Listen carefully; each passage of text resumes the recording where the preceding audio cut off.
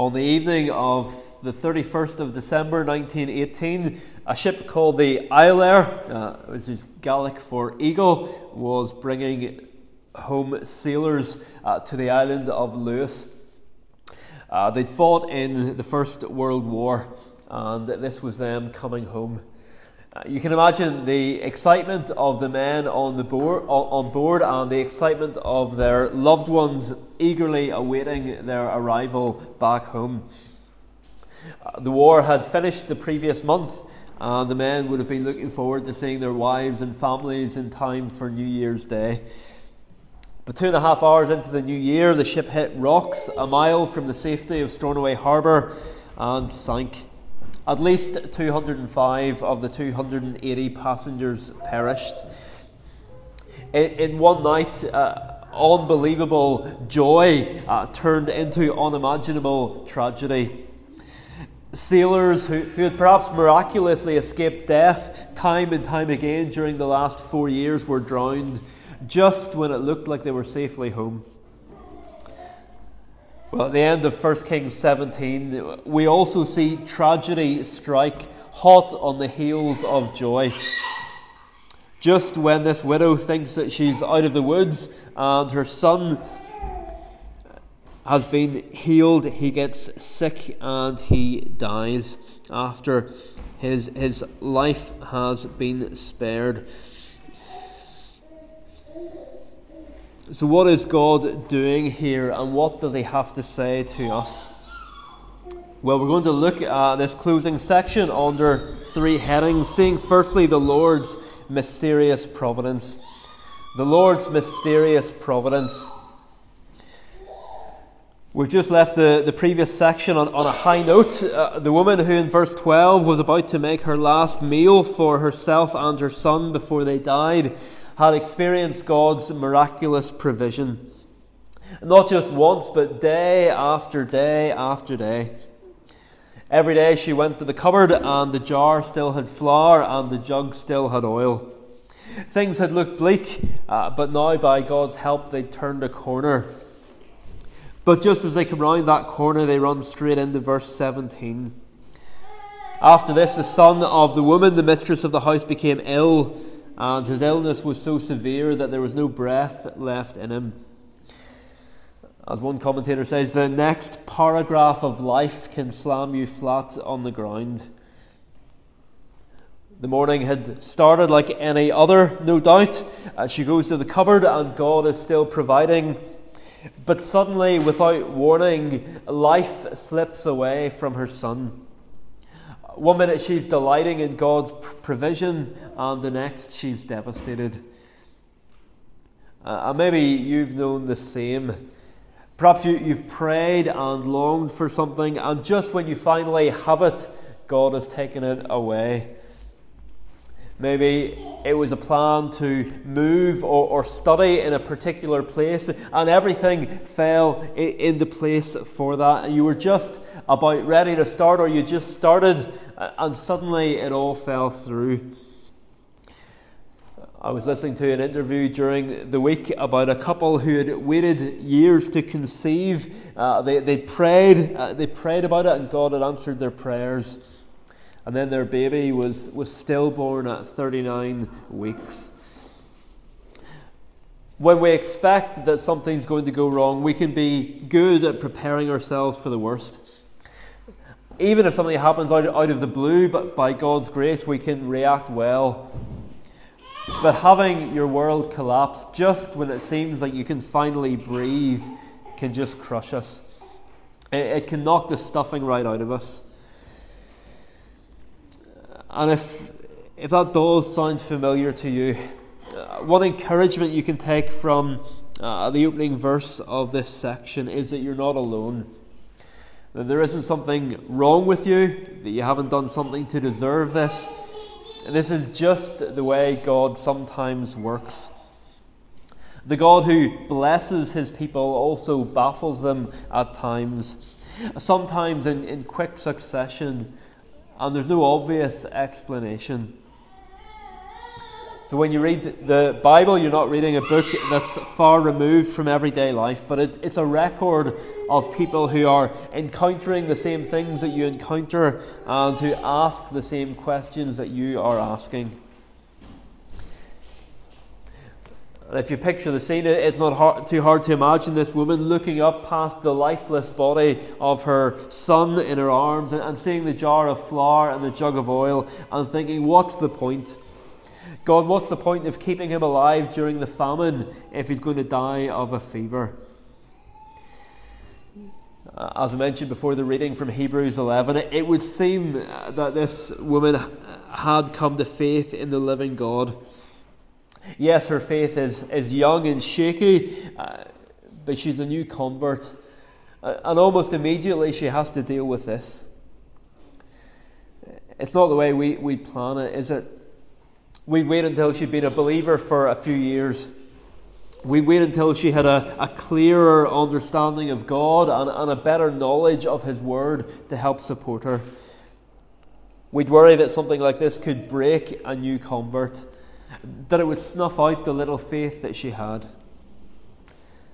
But in His wisdom, God brings this tragedy into her life at this tender stage. It didn't seem to make any sense at the time, not to her, not even to Elijah. But all we can say is that for His own reasons, God is teaching her things early in her faith. Teaching her that He is a God who both provides and perplexes at times when we can't see any reason why. And it is a good lesson to learn early on, because it's one way to know whether you believe in the true God or a God of your own imagination. Because the God of your own imagination would be under your control. He wouldn't do things that you don't understand or don't like. In fact, if your God never does anything your mind can't understand or cope with, then the chances are that you've made Him up yourself. If your God is limited by what your mind can understand, then chances are that it's because He came out of your mind in the first place. There's a bit in one of Shakespeare's plays where one character says to another, "There are more things in heaven and earth than are dreamt of in your philosophy." And don't we hear people saying, "Well, I can't believe in a God who would let 3,000 people die in an earthquake in Morocco," or "I can't believe in a God who would let children die," or "I can't believe in a God who would bring this tragedy into my life." But by saying that, they're limiting their conception of God to what their mind can cope with.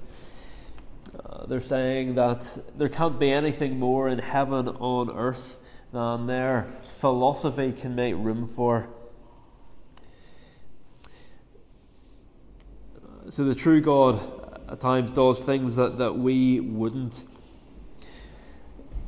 Another lesson this widow needs to learn early on is that she can't judge God by His providence.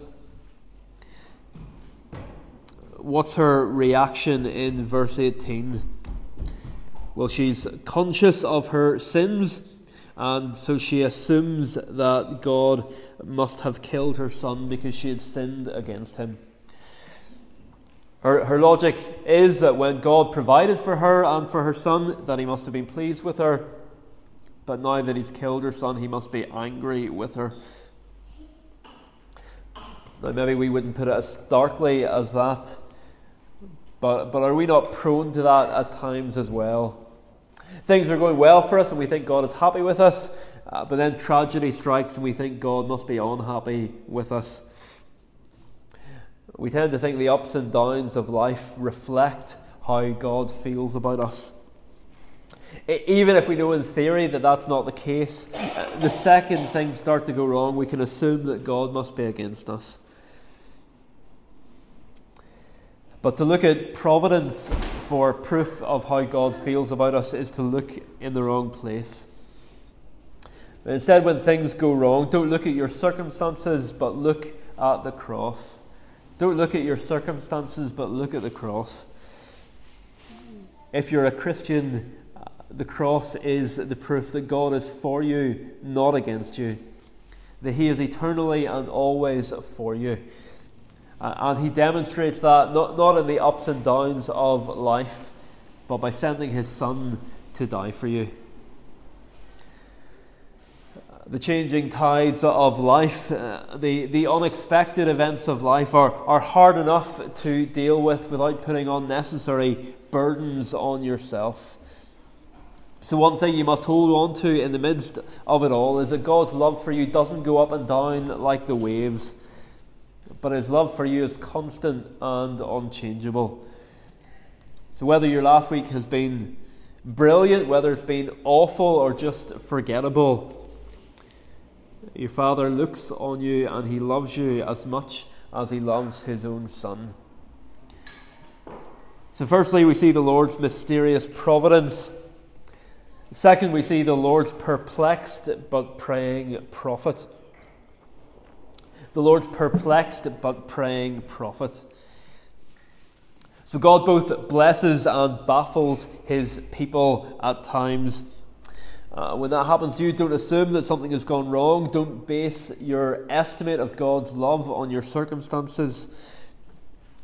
But what about when it's the lives of others who are falling apart and we're the ones left watching on, wondering what we could possibly say or do?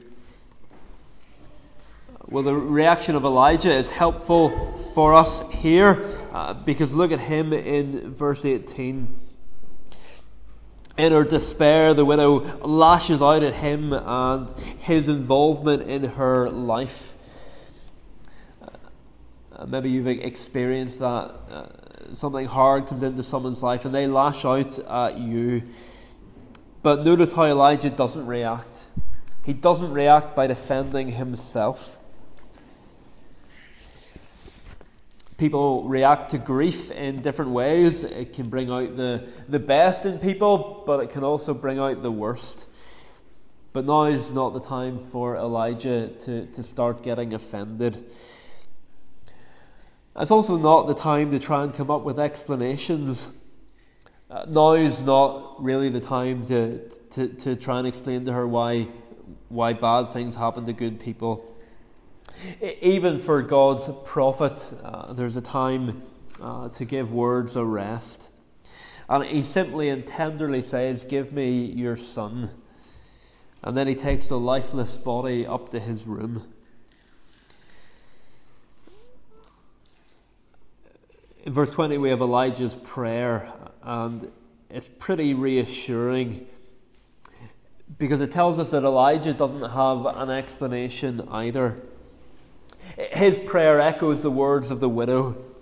He's as at much of a loss as she is. All he can do is take her words and turn them to God in prayer. So it's not unspiritual not to always know the answer. So if God's prophet who speaks God's word doesn't understand what's going on here, then you shouldn't feel the need to always have to come up with an explanation. In fact, sometimes there are no words. Sometimes it's better to say very little. As Ecclesiastes tells us, there's a time to speak and a time to keep silence. If there was one person who you would have thought could have said something helpful at the time, it would have been Elijah. But he doesn't try and explain it. And yet he doesn't do nothing. He doesn't say much to her, but he does speak much to God. He fervently cries out to God. And as he does so, you can sense his own personal grief. This isn't a random child. That would have been tragic enough. But this is a boy he's been living under the same roof as, perhaps for months. And it's not hard to imagine them growing close. The boy with no father figure in his life. Elijah, as far as we know, with no children of his own. And the fact that this has happened to a widow who has done so much for him and is a new believer herself. It's a very personal grief for Elijah as well. When he takes the boy's body up to his room, he stretches himself out on him 3 times. Why he does so, we're not entirely sure, I don't think, but it seems best to take it as an acted parable. He's saying, let his lifeless body become like my living body. But the main thing is that he prays. Just because Elijah is a great prophet, it doesn't mean he has some way of turning the situation around without prayer. He doesn't have some avenue that's not open to the rest of us. James 5:13, is anyone among you suffering? Let him pray. That is God's appointed means. There's no fast track lane or special pass that he can show to get to the front of the queue. All he can do, like any of us, is pray. I remember being at Alton Towers and queuing for 2 hours and 10 minutes to go on a 3-minute roller coaster. But you could have paid for a fast pass and bypassed the queue and got straight on. But Elijah can't show his prophet pass and access God in a way not open to the rest of us. Like any of us, he must pray. And what does he pray for? Verse 21, O Lord my God, let the child's life come into him again. Maybe we read that and it doesn't seem that unusual to us. Well, the child's dead, so of course Elijah's going to pray that he would be raised to life again. After all, this is probably the sort of thing that prophets did all the time, wasn't it? Well, no. There are only 10 people raised from the dead in the whole Bible. Only 3 in the Old Testament, and only during the unique ministries of Elijah and Elisha. And this is the very first one. So Elijah is here praying for something that has never happened before in the history of the world. And unlike us, he doesn't know how the story ends. So while Elijah showed great faith to pray that it wouldn't rain for 3 years, this is on a completely different scale. But while he prays for something unheard of and unprecedented, the fact remains that the only option open to him is prayer. So when the bottom falls out of your world or out of the world of someone you know or love, you don't need to have answers ready, but you can and you must pray. Isn't that what we see so often in the Psalms? They're not written by people who know all the answers, who can explain what God is doing in their lives or in the life of their nation. They're not even written by people who have it all together, but in the midst of their perplexity, they pray. And often that's what a healthy Christian life will look like. Not necessarily someone whose life is going according to plan, to their plan at least, not someone who has it all together, but a man or woman or boy or girl who is perplexed but praying, who doesn't understand what's happening, but who cries out to the only one who does. And one day we will know why. For this widow, if her son hadn't died, she wouldn't have made the amazing confession in verse 24. Now I know that you're a man of God, and that the word of the Lord in your mouth is truth. And we too can be sure that God has a good purpose in our suffering. But for now, our job isn't to try and read providence, but to pray. Elijah was the Lord's perplexed but praying prophet. And at times we will find ourselves to be his perplexed, but by his grace praying people. Thirdly, and finally this evening, we see the Lord's life-giving power. The Lord's life-giving power. Have you seen those commercials which advertise a product by saying that they work twice as fast or clean 5 times as well as the leading brand? It's probably obvious to most people watching what the leading brand is, but the advertisers don't want to give it any more attention than it already has. Well, in 1 Kings chapter 17, the leading brand of religion of the day isn't mentioned. But as we've seen with both sections we've looked at so far, each one is ridiculing Baal worship in different ways. This third section is no different. In verses 1 to 7, the Lord stops the rain, the very thing Baal was meant to be able to control. In the section we looked at last week, God, through Elijah, moves on to Baal's territory. Baal can't even provide food for his own people, but Yahweh provides food for this Baal-worshipping widow. And now in the final section, the Lord is launching another direct attack on Baal. To help us understand what's going on here, it helps to know some of the mythology of Baal. So Baal was a god who was meant to control the rain, but how do you explain the annual dry seasons that the country had? Well, to get around this, the Canaanites came up with the idea that at the end of the growing season each year, the god Mot, which means death, would defeat Baal and bring him down to the realm of the dead, where he'd stay during the dry season. But in the autumn, Baal would be helped by another god to escape in time to bring out the rain. And so it's one thing for the Lord to rescue people from the jaws of death, as he's already done in this chapter. But can he do anything when death has clamped its jaws tightly and swallowed its victim? As someone has said, he can cross the border from Israel into Sidon, but is there a border that the Lord can't cross? Is there a kingdom over which he has no power? When faced by death, must Yahweh, like Baal, bow the knee? Well, the answer of these verses is absolutely, categorically no. The God who can cross the wilderness to provide for Elijah and cross the border of Sidon to provide for the widow can even cross the border of death to bring back her son. Through Elijah, the Lord demonstrates his boundary-bursting power. The one who has power over the wilderness and power over enemy territory also has power over the grave. Maybe you think, well, that's a nice thought, but God couldn't work in my life, because even if he has that power, I have done too many wrong things. But if death can't stop God, neither can sin.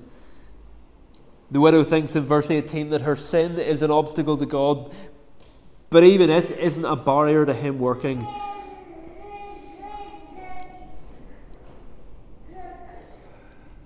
And that is the hope that the Bible gives us. Neither sin nor death can separate us from the love of Christ. But how is it possible, and how can we know for sure? Well, it's possible because of Jesus.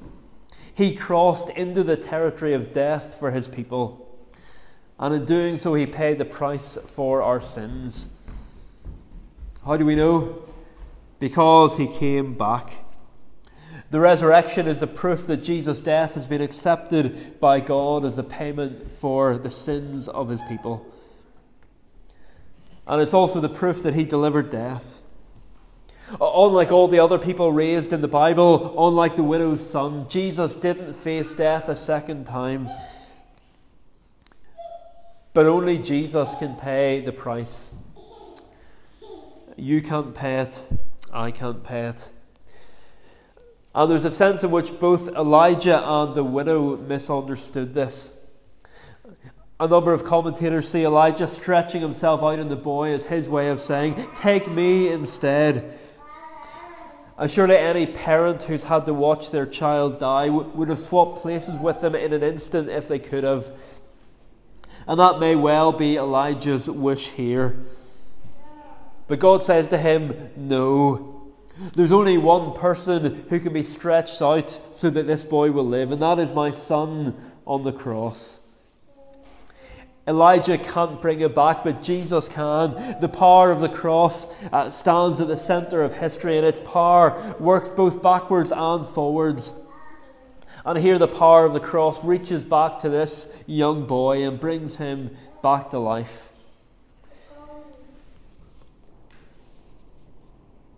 Elijah couldn't give his life for the boy, but Jesus could. But the widow also gets it wrong here. She thinks, verse 18, that her son has been taken as punishment for her sins. You've come to me to bring my sin to remembrance to me. But that's not how it works either. There's only one person who could give their son to pay the price for her sins, and that is God himself. On this last night with his disciples, Jesus would come to an upper room just like Elijah does here. And there he would say, I am the way and the truth and the life. No one comes to the Father except through me. There's only one person who can stand in our place. Elijah couldn't stand in for the widow's son even if she wanted to. And nor was the boy taken to pay the price for his mother's sin. And so while there may be people in this world who you would willingly give your life for, the best thing you can do for them spiritually is point them to the one who already has. The only way anyone can be confident in the face of death is if they're trusting in the one who has already defeated it in their place. So we've seen tonight the Lord's mysterious providence, we've seen his perplexed but praying prophet, and we've seen his life-giving power. And so when we stand beside the grave of loved ones, even if we can't understand what God is doing, we too can take comfort that even the grave can't stop God working. And we can look to the one who says, fear not, I am the first and the last and the living one. I died, and behold, I am alive forevermore, and I have the keys of death and Hades. Amen. Well, let's sing to the one who will lead us beyond death, singing the words of Psalm 48. Psalm 48, verses 6 to 10, page 97, tune 41. Psalm 48, 6 through to the end, page 97, tune 41. Earlier in the psalm, in verse 4, we see those who don't know God. They're filled with dismay, trembling and terror. But look at the contrast with God's people in verse 6. Even in the midst of strange providences, they can trust in God. And how far does this trust extend? Well, if we turn over to verse 10, because this God will be our God to all eternity, yes, even he himself to death, our constant guide will be. Our God is a God we can trust, we can cling on to, even in the face of death. Psalm 48, 6 to 10, will stand and sing praise.